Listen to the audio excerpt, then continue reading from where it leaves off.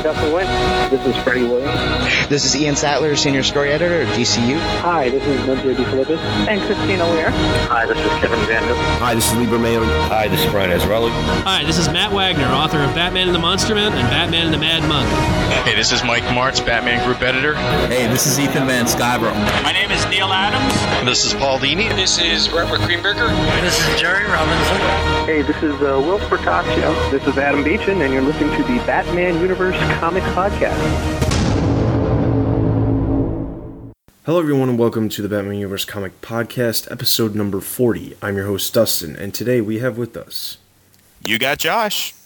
And Josh is the only one with us, but Zach will be joining us from his on-location studio in Ohio. So he will be bringing us the summaries for Detective Comics and Batman Confidential.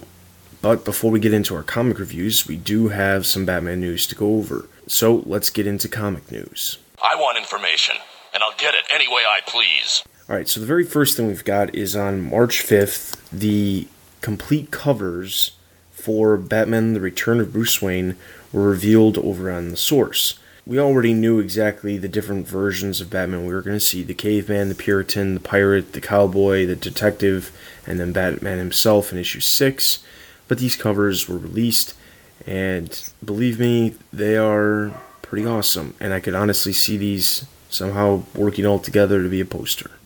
The 6th issue, looking at it in full color, that's definitely going to be a poster or a t-shirt. I could guarantee that right now. But yeah, these covers, I love the sketches of them, and they look even great full color, especially the last two, which the last two are my favorite and the ones that I'm kind of most interested in seeing. I'm still not sure about Blackbeard Batman. Yeah. Alright, also on March 5th, IGN had a chance to talk with Andy Kubert about various things related to his work on the covers of Batman Return of Bruce Wayne. And some of the highlights, he spoke on getting the project, and he said, I was first contacted by Batman Group Editor Mike Martz early last fall to see if I'd be interested in drawing one of the Return of Bruce Wayne issues. I told him I really wanted to, but I know what I have coming down the pike comic book work-wise. Plus, with my teaching and administrative duties at the school, I work at my father's cartooning school, I very sadly had to decline. Mike then asked me if I'd be up for drawing one of those covers for the issues. I said yes, but thinking about it for a few days, I thought it would be fun to draw all the interpretation as Bruce, since it really bothered me that I didn't have time to draw one of the interiors. Mike kindly obliged. And that's really the only thing I'm going to go over. There were some other things about how he designed the different types of, Batman, like Cowboy Batman or Caveman Batman, and you can read some of those on the website. Alright, so the next bit of news we have is on March 11th, it was announced that Fabian Nicieza will be taking over Tim Drake over in the Red Robin series starting in June. We all know Nicieza, who worked on Robin, and closed out the series along with artist Freddie Williams III. We obviously praise his work, and Josh went as far as nominating him for the TVU Awards last year for their work on Robin, as well as Fabian's work on the Batman Dead, Batman Alive one-shots. Obviously, Fabian, as we know, understands Tim Drake, and in our opinion, there couldn't be a better writer on the series. Nicieza commented on the move over at The Source by saying, to unexpectedly get the chance to come back at this time with Tim Drake in a more positive place mentally, stepping into his own as a young adult and better prepared to develop his own distinctive approach to crime fighting, both in Gotham City and across the world, only means the hundreds of stories I've always wanted to tell with the character now number in the thousands. He also commented on what is to come in the series once he takes over duties, by saying, what lies ahead, adventure, mystery, complex moral issues, an involving rogues gallery specific to the character, romantic triangles, maybe quadrangles, fun, humor, all ripe for the picking. I can't wait for readers to see this excellent character's continuing development into something unique and special in the DC Universe. So, that's what we're going to be seeing come June. No word on what this is going to mean for the Azrael book, but raise your hand if you are, worried about the Azrael book. Anyone? Yeah, I don't think so. Oh, hi, Apple. No, I love Fabian's work. I didn't really care about Azrael, though. I gave the Azrael mini a shot because it was Batman-related and because I like Fabian. It didn't interest me, and the series itself hasn't been interesting me. Yost on Red Robin, it's, because when this was announced and when we all figured out that Tim Drake was going to be Red Robin, because that was such a shock to all of us when it happened, a lot of us were surprised that Fabian wasn't going to be continuing on the Tim Drake narrative. We're like, Chris Yost, really? What? Why? And Yost's, well, you've all heard the comic podcast, I'm sure, where we complain about Yost's, narrative and how the time periods don't flow, but there has been some good things with him working on Tim Drake, and he's actually being conscious of continuity by bringing back things like Alvin Draper, and even in the issue that we're going to discuss now, he brought back Ives and Zoan, although, Zoan's really that old of a character. But he's remembered things. But Fabian, if you listen to any of the comic podcasts from like a year or a year and a half ago, I was just gushing over his run on Robin, and that Gang War storyline was good stuff, and he really got the character of Tim Drake, and he was pulling all these threads from different places, making them tie together, and the Batman Alive and Batman Dead issues, it just showed how much not only he gets Tim Drake, but Batman's world in general. They're relaunching all these Batman titles and doing this whole new direction, and they give Fabian Azrael a, little satellite title. So they're correcting a mistake, in my opinion. No offense, Chris Yost, no offense, but they're correcting a mistake that was made over the summer. Yeah, I agree with that completely. I mean, the big thing is when Fabian, at first, they didn't announce the Azrael book right away when they were announcing all the new titles and who was going to be on them. We were really kind of taken back by the fact that Fabian wasn't going to be on a book, especially not being announced to be on Red Robin of all books, because his work on Robin was so good. So we were kind of taken back, and then eventually when it was announced that he was going to be doing Azrael, I remember this big thing before Azrael came around about him saying he was going to be working on a series, but nobody was saying what it was. And then there was the possibility, is it going to be this Azrael book? Is it going to be this? Is it going to be that? Or Batgirl. Yeah, or Batgirl was the discussion for a while as well. So I'm glad that he's coming to the book. I'm glad that Tim Drake, again, will have the chance to be his own character, and I think Fabian, when he writes Tim Drake, can make him his own character. He doesn't necessarily have to be in Gotham City, which would have made more sense, obviously, if he was writing him when he wasn't in Gotham City, but hey, what can you do? Either way, I'm looking forward to it. Fabian was the guy who launched this whole Vicky Vale storyline in the Batman Dead and Batman Alive, which, to be honest, that was one of the plot threads that I was more curious about that has barely been touched upon in this new direction. And according to that character wall, Vicky Vale's storyline is supposed to be handled in Red Robin, so it's good that Fabian is going to be the one to tie this up and continue it. Yeah. I'm not sure how I feel about love quadrangles, though. Really? Oh, God. And then with Vicky Vale in there, I'm afraid of what Fabian's going to do now. But no, I'm going to be loving it, I'm sure. Yeah. Alright, so moving along, the last bit of news we have is, the news is actually from March 13th over this past weekend, from Emerald City Comic Con.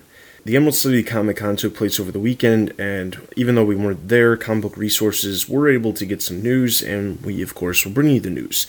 Emerald City Comic Con is not as big as San Diego, but it is basically up there on the important cons to DC. On Saturday, March 13th, DC held its DC Nation panel. When there's a discussion about the current and future happenings in the DC Universe, Batman always gets at least a mention. Batman fans were not let down, as there's many different news items mentioned during the panel. Most of the panel was an open forum and allowed fans to ask pressing questions. One of the first fans that approached the mic asked when we will see Batman Beyond in comics again. It was hinted way back last October that there will be a Batman Beyond miniseries that will follow after Paul Levitt's Superman Batman Annual. Well, Ian Sattler reiterated this info and added not only will we get a Batman Beyond, but also a Superman Beyond. The annual will come out in June. There was a mention of a Batman Beyond getting his own comic in June, but the comment was vague enough not to be able to determine whether or not he was referring to the annual or the mini. Then there was a question presented on whether or not Damian as Robin would be joining the Teen Titans. Sattler laughed and replied he'd hurt them. We've actually talked about it, but he's busy in Batman books all year. We'll revisit at the end of the year. which coincidentally would be around the time Bruce comes back, which means Damian might be out of a job anyway. Jeff Johns, who was part of the panel answering questions, provided some details on his upcoming graphic novel, Batman Earth 1. He mentioned that himself and Gary Frank are aiming for 2 books a year. He also said that the Riddler will be the main villain, and that Barbara Gordon will make an appearance. The last bit of news was also from Johns, who said that very soon we will hear something straight from Jim Lee about the constantly delayed All-Star Batman Robin. There was no other news besides that, but I'm assuming we'll be hearing something as far as, because Jim Lee is in a power of position at DC now, being a co-publisher, I'm assuming one of his first things he's going to be working on is getting his book out that is well overdue. Yeah, like we're really going to be hearing something about All-Star Batman and Robin. Don't we hear this every few years? I don't know. Damian hurting the Teen Titans, really? I think that they'd humble him and that they'd give him a good kick in the pants. I mean, you got gods and, killer robots on the team. Well, not that Cyborg's a killer, but yeah, these people can probably kick Damian's butt. It would be funny for a one-shot. I don't think that he'd be good on the team consistently, but they'd probably send him home crying, which I would love to see. Not that Teen Titans has been a good book for the last year. I agree. One of the things that I think is interesting is that the graphic novel Batman Earth 1 is going to have Riddler as the main villain. I'm not opposed to that because honestly, sometimes the Joker is, too overdone, and Apple's not here to defend the Joker, but there's definitely some good times where the Joker is way, way, way overused, and I think it's nice to get a character that is not the Joker being the main character. What I find really interesting is that the Riddler is probably more of one of the more down-to-earth type villains that Batman has. Besides being a little nuts in the head and OCD, he's more down-to-earth. He doesn't have... Not that the Joker's not down-to-earth, but I guess he's more believable as a character in this universe that they're going to be creating. Well, they never said... Did they ever say that this was going to be a down-to-earth universe? All I knew was that this was a new continuity. I don't think that they ever... Because this is the same universe that Superman's going to be in, isn't it? Yeah, I guess just based on the different types of descriptions that came out, like the description about Alfred, I don't know. I guess I just get the impression that it's more down-to-earth. They didn't actually say that. I'm just going off of what I've read from the descriptions and things like that. It seems as if they're trying to make it more down-to-earth. I think that the fun thing with Riddler, with using Riddler as the villain, is that you'll be able to showcase in this new continuity Batman's detective skills a lot better. Yeah. Than having him just, punch out somebody like Two-Face. I'm sure that we're going to get some foreshadowing to the Joker, because it's just one of those things that it almost has to be done, even if they don't have to do it. That it's unavoidable. I'd be surprised if we didn't see at least a hint of the Joker within the first 2 graphic novels. All right, so that's all the comic news we've got. Let's get into the next 2 weeks' worth of trade paperbacks, and we only have 2. They both come out on March 31st. The first one is Oracle the Cure. The solicitation reads, Barbara Gordon discovers a new path in this collection featuring 3-issue Oracle miniseries plus Birds of Prey number 126 and number 127. This will be 128 pages and be $17.99. My opinion of this, don't spend your money on this. It's not worth it. $17.99? Wasn't this thing 3 issues? Oh, but then you get those 2 issues of Birds of Prey. Oh, it has the 2 issues of Birds of Prey. Okay. Oh, God. Yeah, because those 2 issues of Birds of Prey were awesome, too. I forgot. Well, about a year ago or so, when I was reviewing the Batgirl miniseries of Cassandra Cain's Redemption, which is now coincidentally collected in Batgirl Redemption, I suggested that if you were out of toilet paper, that you can use that. By now, all of you have probably used up all of your Batgirl Redemption toilet paper, so I would definitely suggest buying this Oracle the Cure stuff if you need some more toilet paper. That being said, the other book that's coming out on March 31st is going to be Robin Archives Volume 2. The solicitation reads, this new Robin Archives collects stories from the late 1940s in which the Boy Wonder faces the sinister Knight, declares war on Batman, travels to Rancho Fear, battles crime in Hollywood, and meets the fearsome man with the Midas touch. Features tales from Star Spangled Comics number 86 through 105. This will be 256 pages and be $59.99. Yeah, if you want to read about what the current Batman in the main DCU was like as a laughing Daredevil prepubescent, pick this up. Yeah. Can't say I'm a huge fan of the Archives series. Really, they're hardcovered, and they have, about 30 issues in them. In my opinion, I don't really want to pay $60 for something like that. It's bad enough that the Chronicles, the affordable ones that you can actually afford, because they're only like $10 or $15 or something like that, come out only once every 6 months in March and October. So that's why there's eBay and, on Amazon. Never buy new books on Amazon. Go to Amazon and click on new and used, and you'll get them for like eBay prices. So if you're going to get the Archives, get them that way. Otherwise, it ain't worth $60. Yeah. All right, so that is all of the upcoming releases we've got as far as trade paperbacks. So let's get into our comic reviews. We've got 6 books total to cover. I'll be covering 2 books. Josh will be covering 2 books. And as I mentioned earlier, Zach will be joining us on location from Ohio with 2 books as well. Then we'll get into our review wrap-up, where we'll really just be review wrap-upping the 4 books that Josh and I are covering, and then just be giving ratings to the 2 books that Zach is covering. So let's get into it. The first one we've got is Batman and Robin number 10. You sound just like Batman. I'm nothing like him. Yeah, right. The mask, the attitude, the long underwear. Drop it. This issue obviously is written by Grant Morrison with the art by newcomer Andy Clark. When I say newcomer, I just mean newcomer to the series. The issue starts off with Damian basically at Wayne Enterprise telling the board of trustees at Wayne Enterprises that they need to get things in order and they need to stop letting Bruce Wayne spend all this money. Then we cut to Batman, who's meeting with Obra Sexton, figuring out a bunch of different killers that are related to this Domino killer. Obra Sexton tells him that at this point he believes that the actual Domino killer is Bruce Wayne. And obviously Dick is taken back by this because it's not the case, and then he leaves. Then we find out that Alfred calls Batman and Robin back to Wayne Manor to see something that he's found. He's basically found a clue inside Wayne Manor of various different things, specifically with pictures and portraits of the ancestors of Bruce Wayne. As they're looking at these different pictures, they start to notice that almost every single one of these pictures looks exactly like Bruce Wayne.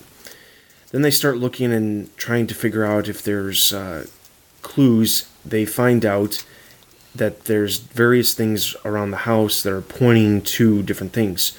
At this point, Dick has come to realize that Bruce is still alive. Tim Drake was correct, even though the fact that we really haven't seen an issue where Tim Drake and Dick Grayson are in the same room talking about whatever Tim Drake found that made him believe that Bruce Wayne is still alive. But I guess at this point we're just supposed to figure out that happened. So Dick is under the assumption and knowledge that Bruce Wayne is still alive. So now he's getting into this, let's go find clues around the house. Alfred goes out to the Batmobile to look up some various things on the Bat computer. Then we see Batman and Robin going through Wayne Manor. Then we cut to Obra Sexton, who's being called by who we would assume to be the Domino Killer, who's telling him, you had a chance to take out Batman, you didn't, now I have to take you out, I'm sending some people to take care of you. As the people come to take care of him in the hotel they staying at, he escapes. Cut back to Wayne Manor, where again Batman and Robin are going through and finding different things. Then they find a fireplace hearth that has some kind of symbol on it that's very similar to a picture, and as they touch it, it opens up a secret passage. Then we figure out that Damian's kind of having some problems with the idea of Bruce Wayne coming back because he's afraid he's going to not be Robin anymore. Then we cut to the part in the time where Damian got taken away by his mother when his spine was broke, and we didn't know what happened. So now we start to find out. Well, we see Damien in a wheelchair, and his mother's telling him, I know exactly what's good for you. I know exactly what your future has in store for you. I can't believe you're doing this whole Robin thing. It's breaking my heart. He essentially says, here's the thing. You weren't around very much when I was a kid, and honestly, I am actually starting to feel like I'm accepted as Robin. And then basically she says, the time will come, and eventually you will obey me and no one else.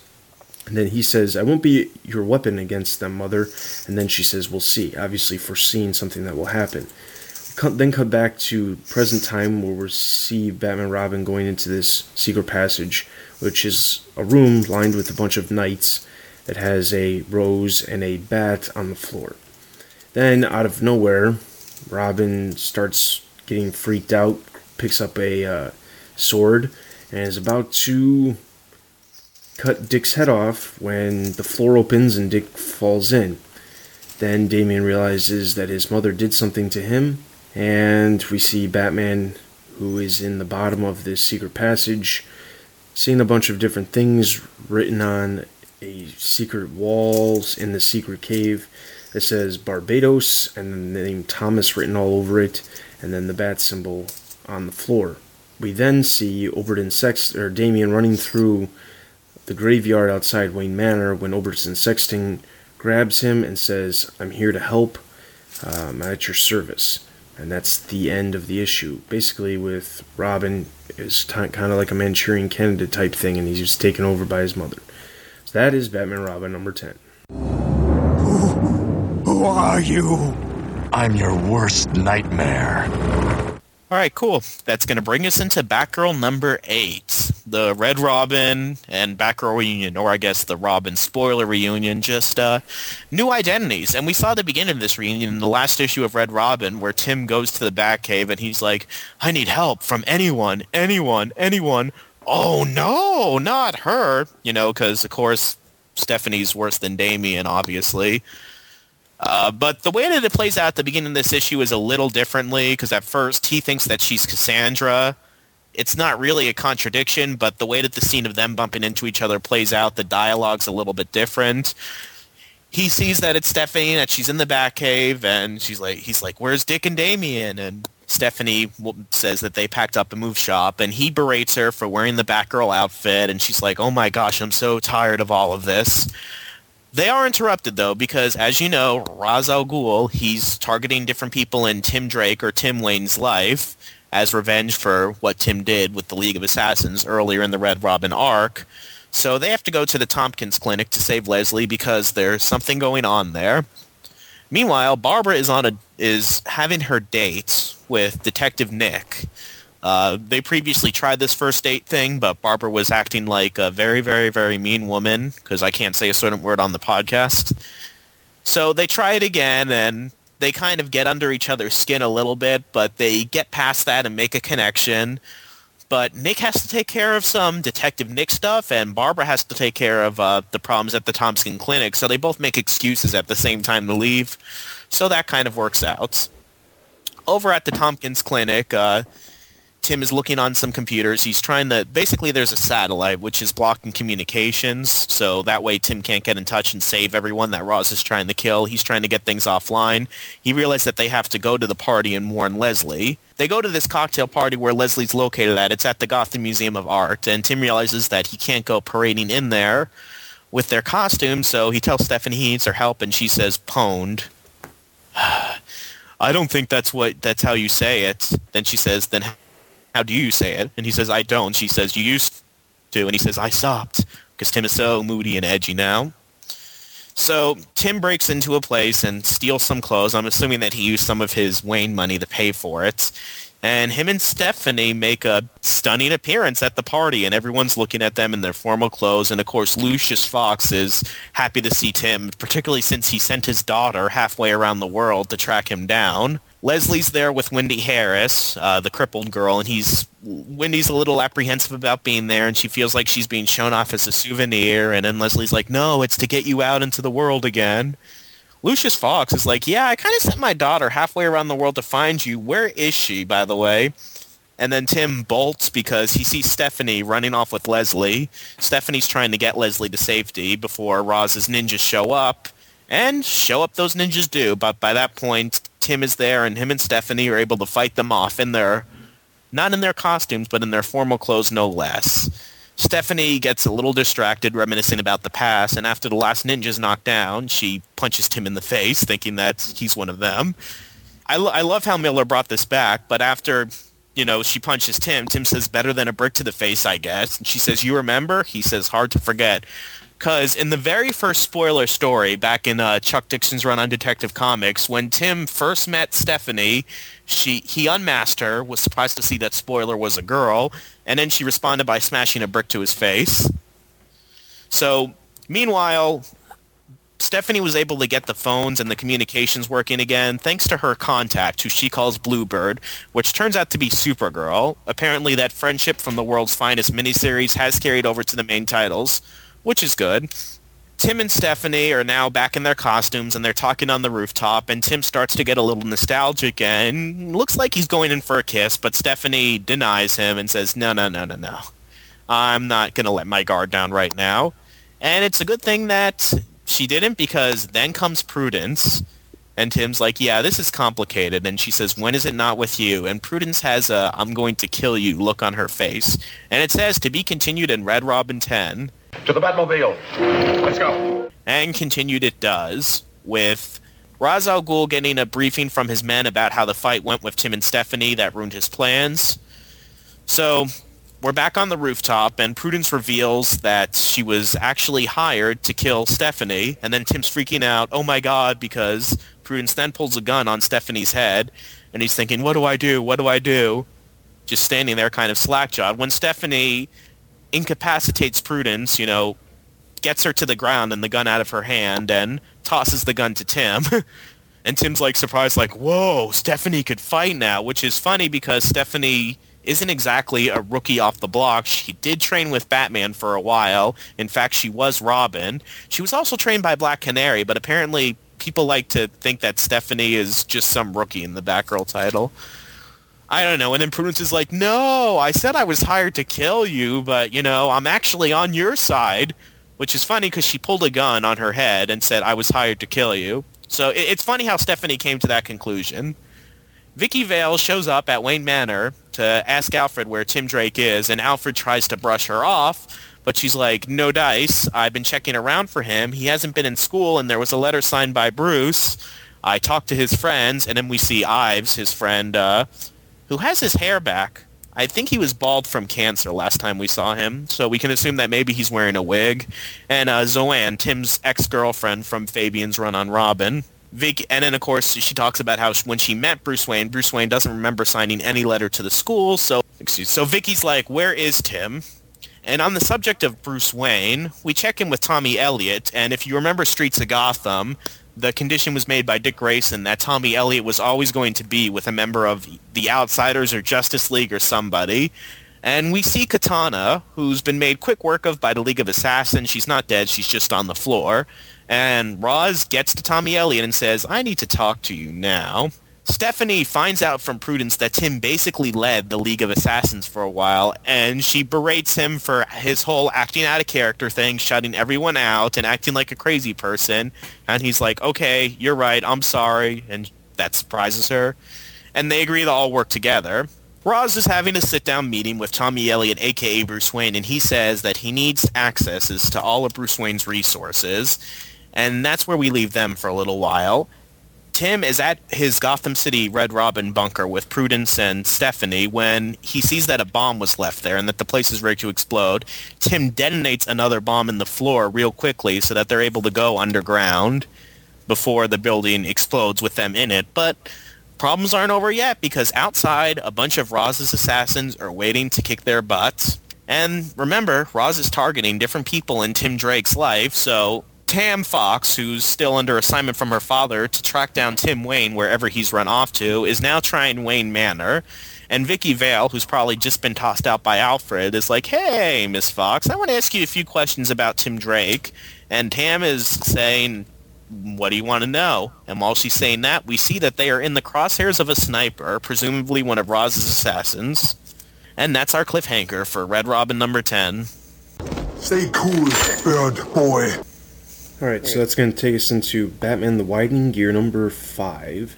The issue starts off with a radio station that has basically been taken over by Mr. Freeze, and he's obviously frozen a bunch of people, specifically because this guy who used to be a radio DJ in Washington, D.C., has moved to Gotham City and has been making fun of villains. Well, he made fun of Freeze's wife, and because of that, he's decided he must pay. So he's taken him hostage and frozen him on a billboard, going on and on about how he doesn't need to be making fun of his wife, since his wife is Nora Fries, and obviously she's not the best person to be making fun of when her husband is a guy who has a freeze gun, and in this case he also has a fire gun, which is new. I don't think I've seen that, at least for a while. I think I have seen it once or twice, but I've never seen Mr. Freeze with a fire gun.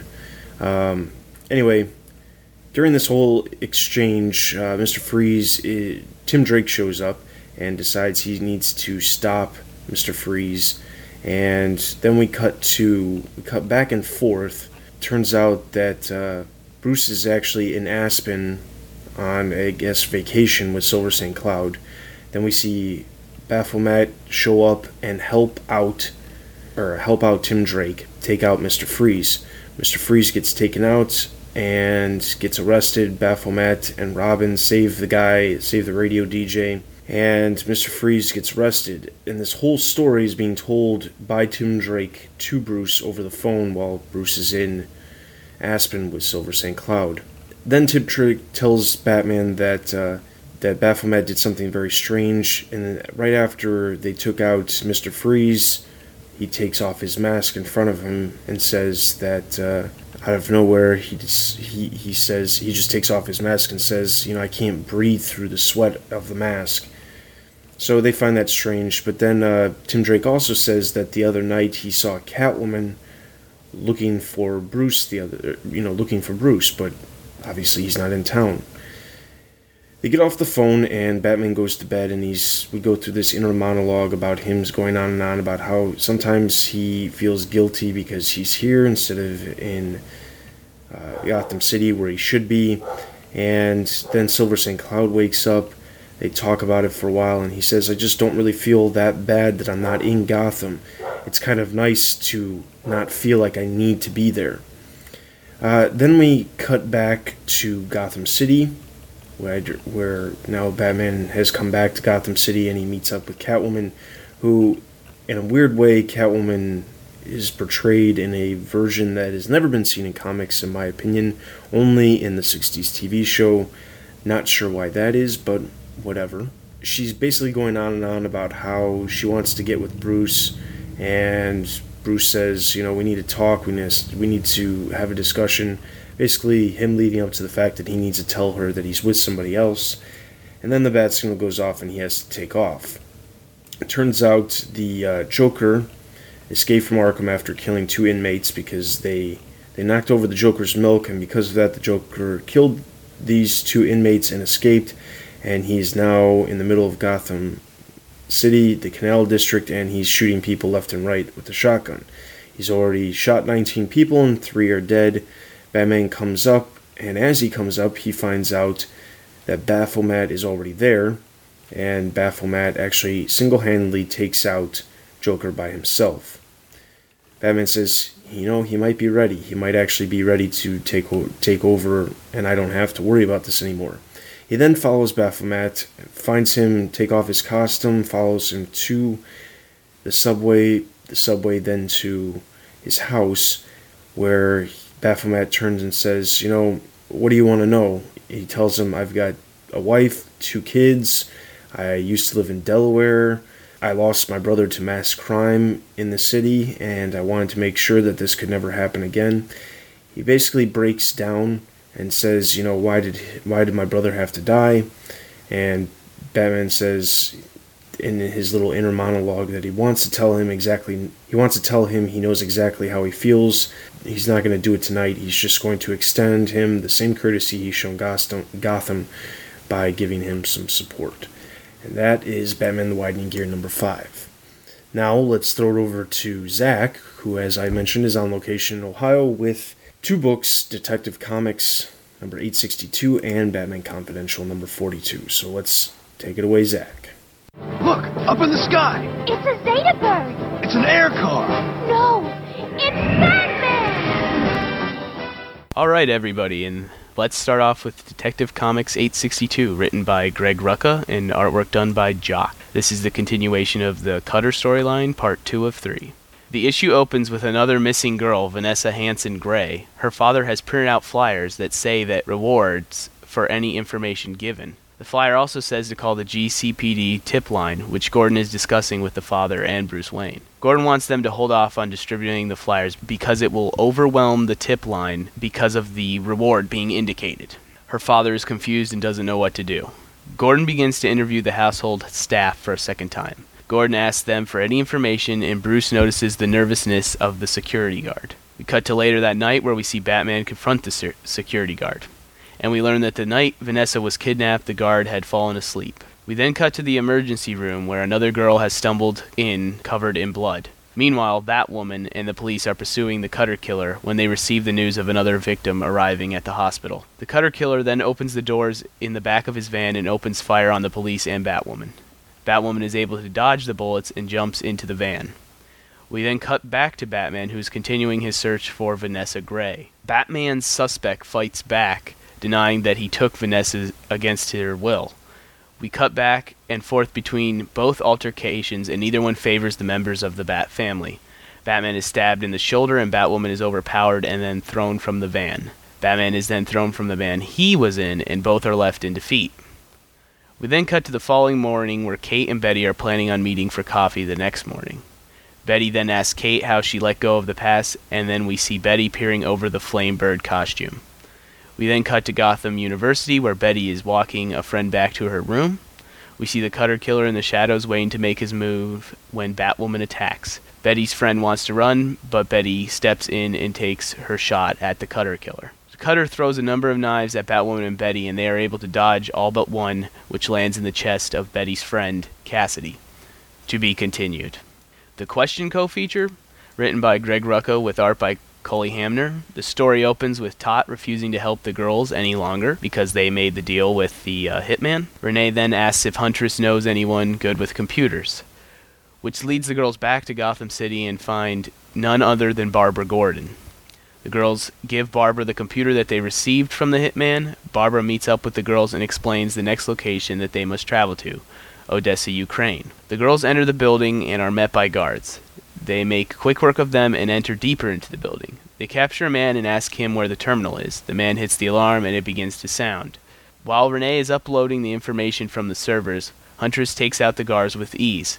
The girls then hop on a plane and head for Kalong Island. As they exit the plane, they are confronted with people carrying guns, and they are informed that they are now prisoners. To be continued. This is how I'll always remember you. Surrounded by winter, forever young, forever beautiful.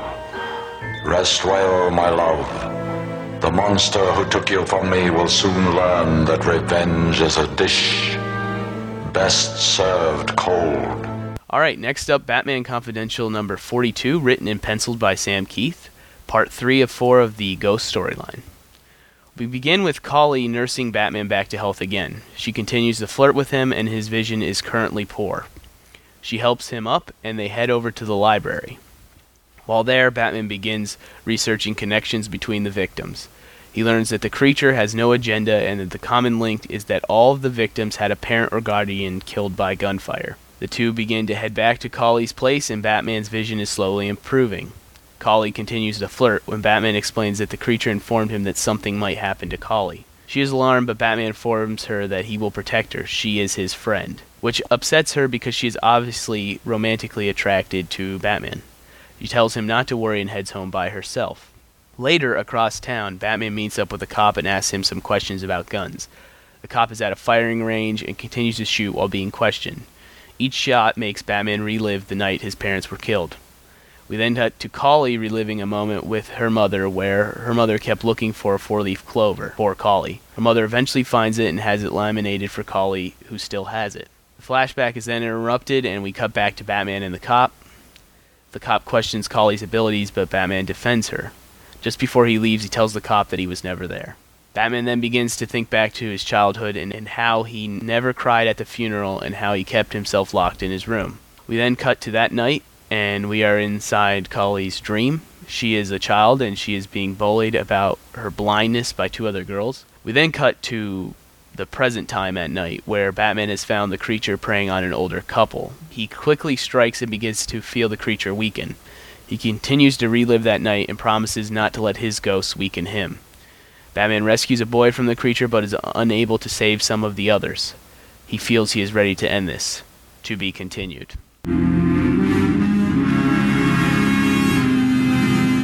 Alright, so those are the books for this episode. Let's go into our review wrap-up. First one up, Batman Robin number 10. Okay, a couple things I liked. Not so many things I didn't like, but a couple things I didn't like. Andy Clark's art is good. It reminds me a lot of Frank Quitely's art without the grittiness, which is good, but it's not necessarily my cup of tea. But then again, Frank Quitely's not my cup of tea either, and a lot of people don't like that I don't particularly like Frank Quitely's art. But you know what? That's fine. I consider myself a nonconformist. Anyway, the last time we saw Andy Clark, he was working over in Batman Confidential, and we didn't have the nicest words to say, but that was mostly because of the story, not necessarily because of the art. Overall, the art was good. I thought this story was a little drawn out.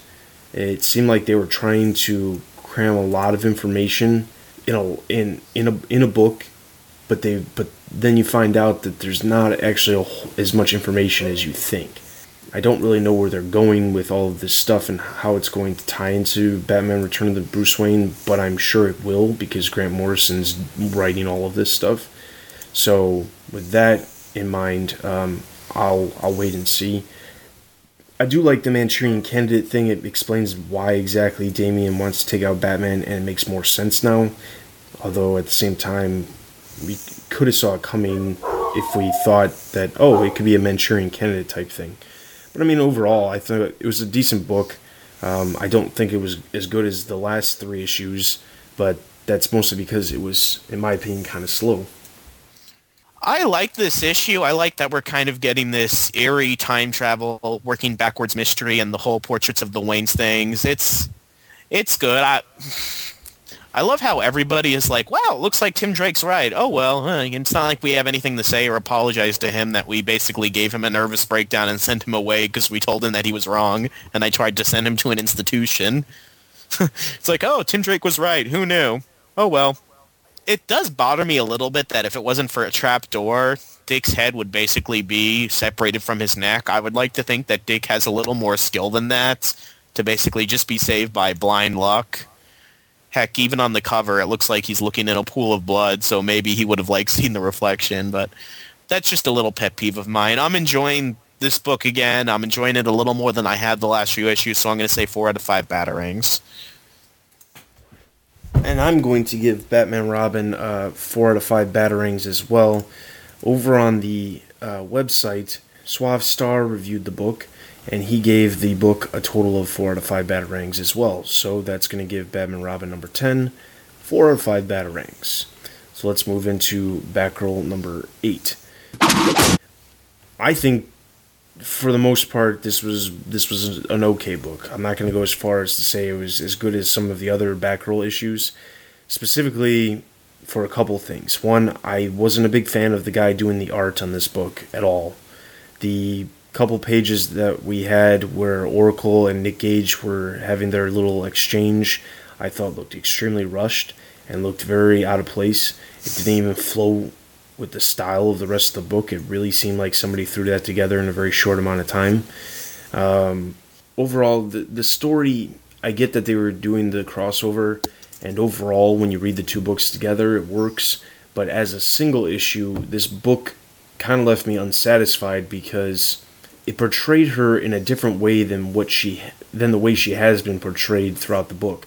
She suddenly goes from the confident girl that she has been in the previous issues to kind of swooning over Tim in a weird way. Not directly, but indirectly with the inner monologues that are going on throughout the book.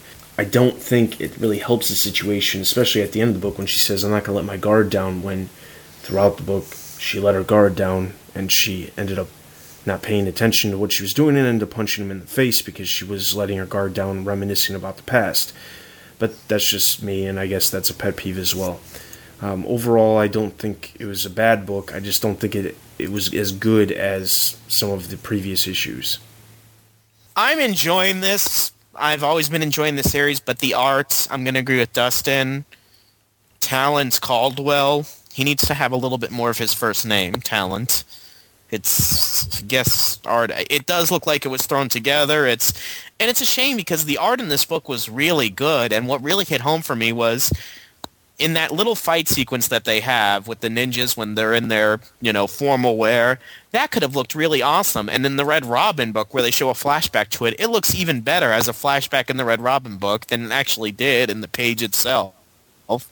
The art is really, really wonky, especially those pages, those last 2 pages, 2 or 3 pages where they're on the rooftop. There's one where they're both landing on the roof together, and Stephanie has no pupil. She has an eyeball, but it's just like a plain white eyeball. And then the next page, she has pupils again. And the way that their proportions are where they're landing on the rooftop, But I loved the story itself because I've always been a big fan of these two characters, whether they're romantically involved or not. And I followed their history for so long since the 90s, which is why I appreciated the callback to Stephanie smashing a brick against Tim's head. So I'm going to say 4 out of 5 batarangs. Okay, and I guess I have the opposite thing, and I'm actually going to give it 2 out of 5 batarangs. This book was actually reviewed twice on the website, one by the normal reviewer Zaius, who gave it 3 out of 5 batarangs, and Suave Star also reviewed this book as well, and gave it 3 out of 5 batarangs. So that's going to give Batgirl number 8 a total of 3 out of 5 batarangs. Moving on to Red Robin number 10. Now here's the thing. This is, the second part of the crossover. First thing I gotta say is I really like the cover. That cover is really good. With the Red Robin versus Batgirl, and then the background Tim Drake as Robin and Stephanie as Spoiler. I think that's a really cool cover. That being said, the art inside, I don't really have anything against what happened with the art, but it's not anything special. It doesn't appeal to me where some other things like Cameron Stewart's art in Batman Robin 7, 8, and 9 did. I thought that was good art. This art, it's okay. There's nothing special about it. The issue did jump around a little bit more than I wanted it to, but it's understandable because they're trying to do a lot of things, and now that we know Yost is going to be off the book and he's only got 2 more issues left, I can kind of understand it because that means he's trying to wrap up a lot of these different storylines that he started or he said he was going to finish in the first place, like the Vicky Vale one. My personal opinion of that is he waited too long to do it, and now it's going to seem like it's going to be rushed in these last 2 issues. But I'm not talking about the last 2 issues because we don't have those yet. But this issue, it was again fine, nothing special to me. Wasn't bad, but again, it just felt like a filler issue in general. It's just sad that they could. I don't know. I think it would have been maybe a little bit better if the same writer did both of the books, Batgirl and Red Robin, instead of having 2 different writers do it, because I think it just would have worked a little bit more smoothly, and you wouldn't have had to rehash some things, like spend the first 5 pages of Batgirl talking about what happened in the last 2 pages of Red Robin, issue number 9. We could have gotten a little bit more story into it. So that's what I think. And when they inevitably release this in a trade paperback, that's going to look really, really wonky when the 5 pages basically repeat the last issue. superhero misunderstanding fights, they're cliches and they're annoying, and of course we got the whole thing this time where, no, you didn't let me finish when I pointed a gun at your head and said I was hired to kill you. That didn't mean that I was trying to kill you. My God. Like, these leaps in logic are just, crazy. I would like to think that Katana could take out some of Roz's ninjas, but whatever. The whole Tommy Elliott thing, it was just kind of thrown in there. There was maybe 3 pages devoted to it, and it barely did anything. I think that they could have expanded upon it a little more, but that's what happens in serialized comics like this. Oh, real quick, how could Katana be with Tommy Elliott if Katana's stuck in Markovia right now? Just saying. Anyway. That stuff doesn't bother me as much because we're dealing with superheroes, and there's a freaking teleporter to the moon in the Justice. I mean, and you got people that can do at the speed of sound. I'm sure that she can, go to Gotham and back to Markovia in the span of an afternoon. Well, it's more of the idea of that the outsiders were considered they were considered outlaws to the United States in the last issue of Outsiders, and they were trying to figure out how to get back to the United States because they were outlaws because of everything that was happening with Geoforce in Markovia. But, whatever. And I didn't know that because I stopped reading Outsiders after Dan Didio's first issue because it was so horrible. Clearly I haven't missed too much from when I listened to Zach's review on the last Comic Cast. I did like that they made the references to some of the old characters like Ives and Zoan, even though I guess they forgot about Ives' cancer, leukemia, or whatever disease he had, which I barely even remember that because it's been so long. As you can hear when I do my recap, it really annoys me how, ever since Stephanie became Batgirl, all the characters are like, wow, she can fight now. Wow, she's good now. Where it's like, you know what? She was a superheroine for years. She trained with Black Canary and Batman. She was Robin. And if you read those issues where she was Robin, Batman basically put her through Batman boot camp. And then Tim's like, wow, I didn't know Stephanie could defend herself. What's really funny is that, we haven't even really seen Stephanie do a whole lot of training since she became Batgirl, which is even more of a, why do they keep doing this over and over again? She's learning all these new things because she's Batgirl now. It's like you put a bat on her chest and suddenly she's a whole different person. Yeah, that whole, you have no right to be wearing the bat on your chest. It's like, you know what? I guess Cassandra was, raised to be a killing machine, but obviously, Cassandra was even a newer character when they gave her the bat on the chest, but because it came from Batman, he gave it to her to wear, maybe people see it differently. That's a whole nother debate, and now I'm going to get some Cassandra fanboys on my butts, including one in particular who I know listens to this podcast. I liked the art in this issue. I didn't like the writing as much as I liked in Batgirl, but the art was better, so it kind of evens out for me. I will say 3 out of 5 batarangs. Like I said, nothing bad with the art. The writing, I'm just really tired of Yost. I want him off the book. And now, I don't know how I'm going to read these next 2 issues of Red Robin and not be super judgmental knowing that Fabian's coming on the book and is going to make this book a lot better than it has been. I can't give it more than 2.5 batarangs out of 5. Suave Star on the forums gave the book 3 out of 5 batarangs, which is going to give Red Robin number 10 a total of 3 out of 5 batarangs. Alright, so Detective Comics, like I said, we're not really going to cover in depth with these. We're just going to give them a rating. Detective Comics 862, the continuance of the current storyline. Nothing bad about it. It is kind of sad to see J.H. Williams off the book because with this direction that they're going now, it almost seems like, well, J.H. Williams should have been on the book. He's not. And really, the story that they're telling right now is not really all that interesting. So I'm going to give this one just an average 3 out of 5 batarangs. I'm going to have to echo Dustin's statement with 3 out of 5 batarangs. I'm starting to lose interest in this story, but I'm a big fan of the old school stuff like Betty Kane and Flamebird, so that little cliffhanger about Betty Kane possibly becoming Flamebird again, that piqued my interest a little bit. Otherwise, this would have been 2 out of 5 batarangs, but because they included that and piqued my interest a little more in a non-interesting story, I will say 3 out of 5 batarangs. Okay, and then Batman Confidential 42. Overall, not a bad book. The continuance of this current storyline that they're doing with, Sam Keith is doing. Again, I'm not a big fan of this art, but it's a certain art that some people really like and some people don't like. I just don't like it. But that doesn't mean it's bad. It actually fits perfectly with the narrative that's going on throughout the story, and it makes sense, but I'm not a big fan of it. Again, just average 3 out of 5 batarangs. I'm going to say 2 out of 5 batarangs. The art isn't interesting to me, and the story isn't really grabbing my attention. It's not like it's bad or badly written. It's just, if I don't like either of them and the comic bores me, why bother? 2 out of 5 batarangs. Alright, so that is all of the books. Now let's throw it over to Nick with Bat Books for Beginners.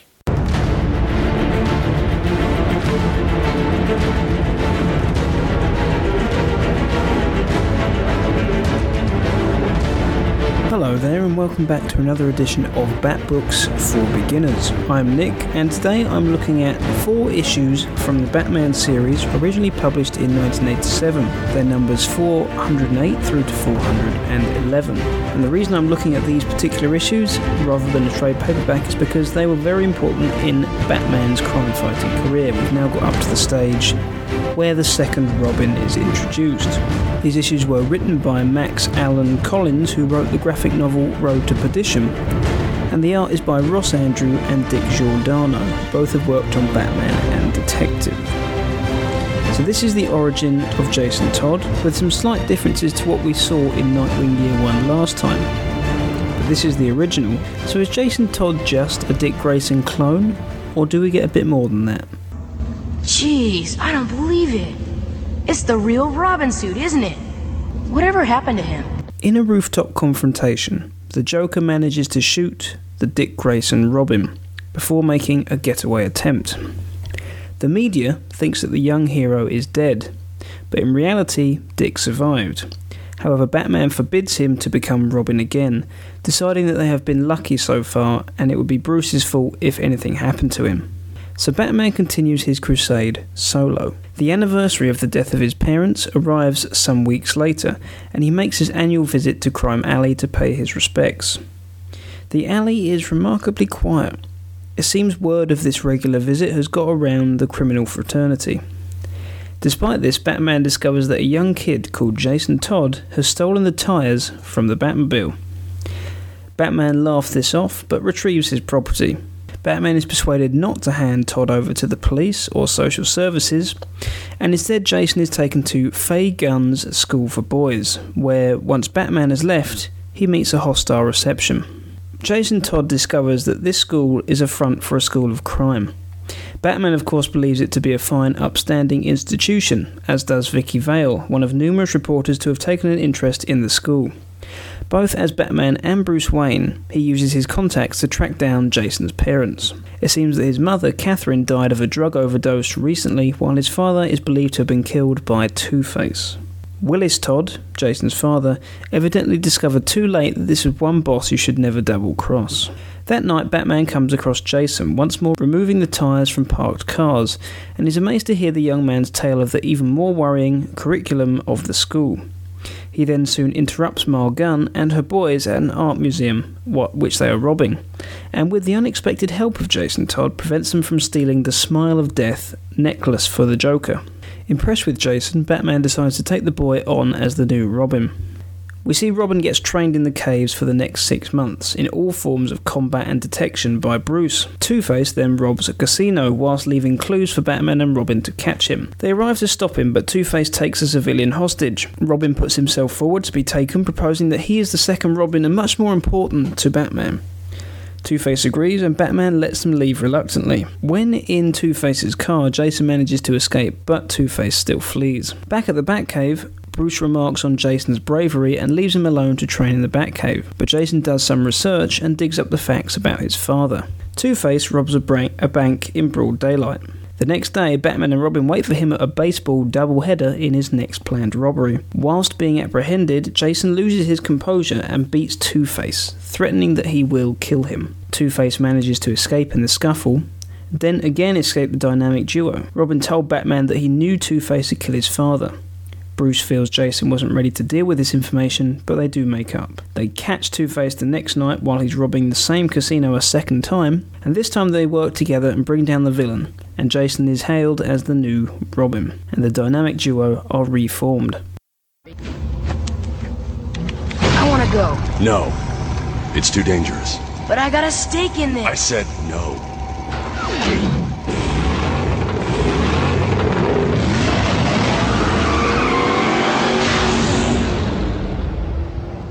Don't take it personally, lad.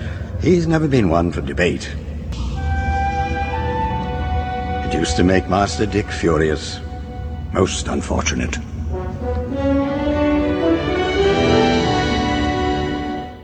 In review, I felt this was another strange way of retiring the Robin role. This was another strange decision that Bruce has taken. He decided Robin should quit. Surely Bruce knew that there was a day that Dick could possibly get shot. That was always going to come at some point. Batman's been shot plenty of times as well. And he suddenly retires the role. I wasn't keen on this depiction either, just like the Nightwing Year 1 version, and I prefer the animated series way of portraying this breakup. Jason clearly is an unfortunate child when we find him, but he's not such an unlikable character when we consider his environment and his upbringing, and how difficult a life he's had. I was not expecting the plot twist of the evil crime school, and found that to be quite a good twist. We also get to see the effect Batman's having on Gotham while he strolls around at night, and most of the underworld are certainly aware of that and fear him. He seems more like a policeman on his stroll around his neighbourhood rather than Batman. And another strange decision comes up here. After all the fuss about making Dick retire, he suddenly wants Jason to be the new Robin. After Dick nearly died, what makes him think that Jason's going to do any better? Strange decisions being made by Bruce. But it was interesting to see Jason's training, learning to shoot a gun, for instance. He's clearly well prepared, but a violent streak is noticed within Jason at this early stage. Plus, he's a risky character, allowing himself to be taken hostage by Two-Face. It's been mentioned before how Jason Todd is just a clone of Dick Grayson, but I am seeing differences here in his origin story. It's a similar resemblance, facially and physically, but as a character I see differences, which I'm happy about. I thought it was interesting to learn about Todd's father and how it's strange how Two-Face is often involved with new Robins. And I enjoyed Alfred's comments about that Bruce was placing Dick in Jason's path, and that no one was going to be able to top the previous Robin. I thought it was nice to see Bruce's logic about hiring Jason towards the end of the book regarding Jason's path towards crime and how Batman's helped him stray away from it. So now he's offered him a life as a crime-fighting superhero, which clearly is quite a risky one. It seems Bruce, you could just put him in an orphanage. Two-Face is ruthless in this book. I like it. Killing a guard at one point just showed how dangerous this character can be. And as I mentioned in the review of Strange Apparitions, in these older books, you always get a token large object for Batman to fight a villain on. This time, it was a roulette wheel. There was some slightly old-timey dialogue, but still got a lot more intrigue with the character development, so I was able to live with this. But I did wonder, how does Two-Face just wander around in his bright suit and his brightly coloured face, and no one notices it's him until he's got a gun out? Very strange. The art is old-fashioned and classical, and to be honest, looks a bit ordinary. So overall, I found Jason much more interesting than I expected, and found these historic issues quite interesting. Bruce, however, made some very strange decisions, just like the last issue I reviewed, and the art to me seems fairly plain. However, it is worth checking out these issues just for the history they convey of the second Robin. 3 out of 5 batarangs from me.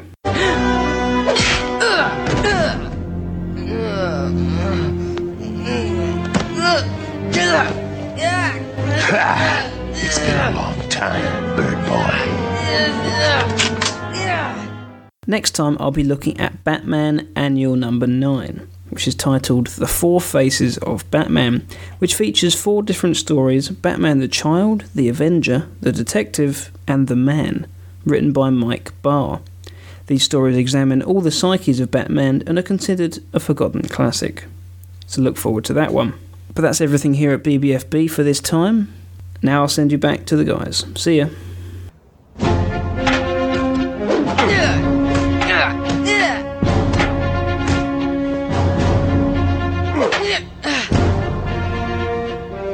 You you work with me, you follow the rules. Rule number 1, you give me everything you've got. Rule number 2,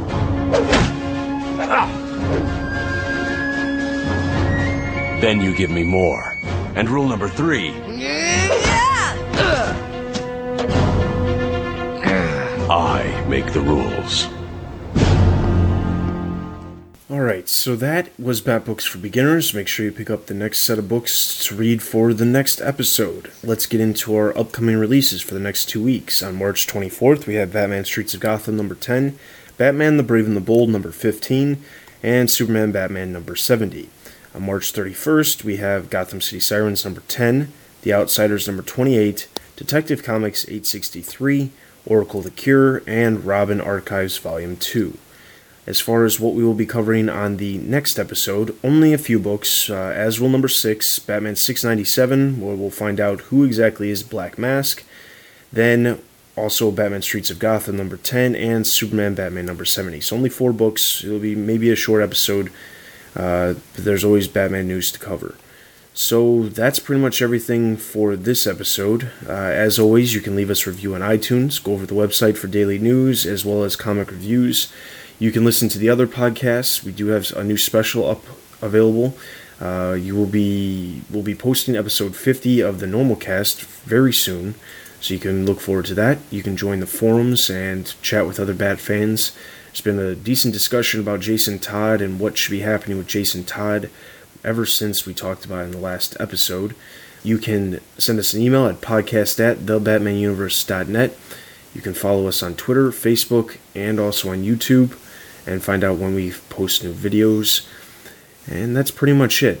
So, this is Dustin. You got Josh. And you've been listening to the Batman Universe Comic Podcast, episode number 40. We'll see you guys next time. Take care.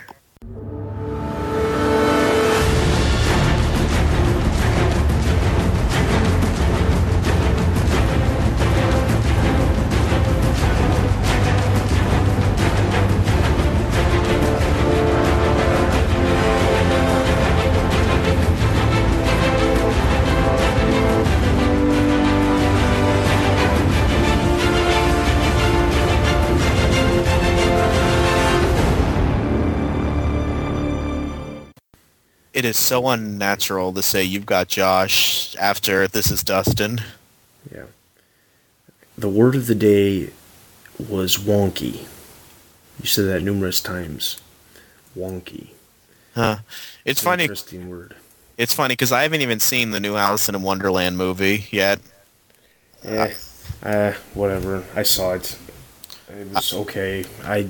It wasn't bad, but I could care less about it one way or the other. I wish I could have saw something else besides that. Could have waited for that to come out. My wife is obsessed with seeing all these movies that come out in 3D, and it's just like, I don't really care about this 3D thing. And at work, I set up the brand new Samsung TV that has the 3D capabilities. Mm-hmm. Along with the Blu-ray player that has 3D capabilities, and we put in monsters and aliens in 3D. And honestly, people are out of their freaking mind if they let this technology last. You pay an extra $1,000 for something that every once in a while you see something 3D on the screen. It's really dumb. Really dumb. Is it like 3D glasses or something? Oh, you still have glasses, yeah. You still have glasses that have to be plugged in to the TV when you're using them. Like the part red, part blue glasses, because I hate those. No, it's not those. It's like the ones you get now at the movie theater.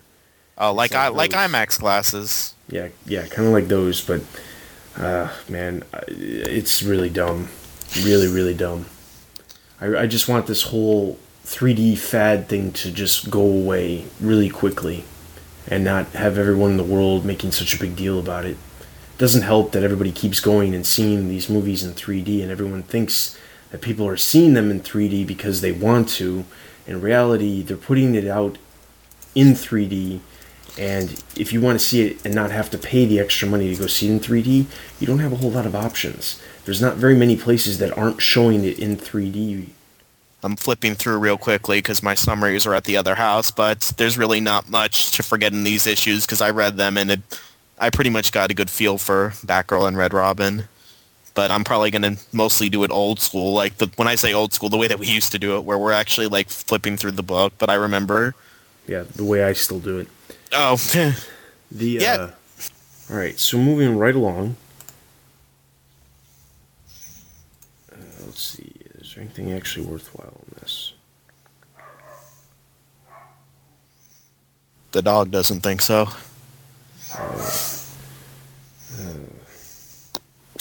Or maybe he's barking to warn Batman that Robin's about to chop his head off. Yeah.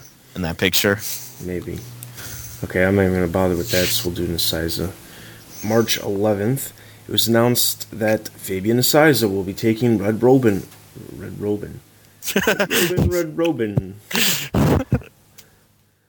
Okay. Because there's a cocktail party going on at the Tompkins Clinic, and Tim realizes that he's going to need Stephanie's help, and they're actually going to have to go down wearing formal clothes. Yeah. The cocktail party was at the Gotham City Museum. So they go to the cocktail, and I love this. I was talking about how Yost at least knows his continuity somewhat, or not. This isn't Yost. Yeah, it is. Doing Batgirl? Oh, I thought it was Red Robin. Yeah, Brian G. Miller. Yeah. Hey guys, isn't Dan Slott awesome? Dan Slott's awesome. Dan Slott.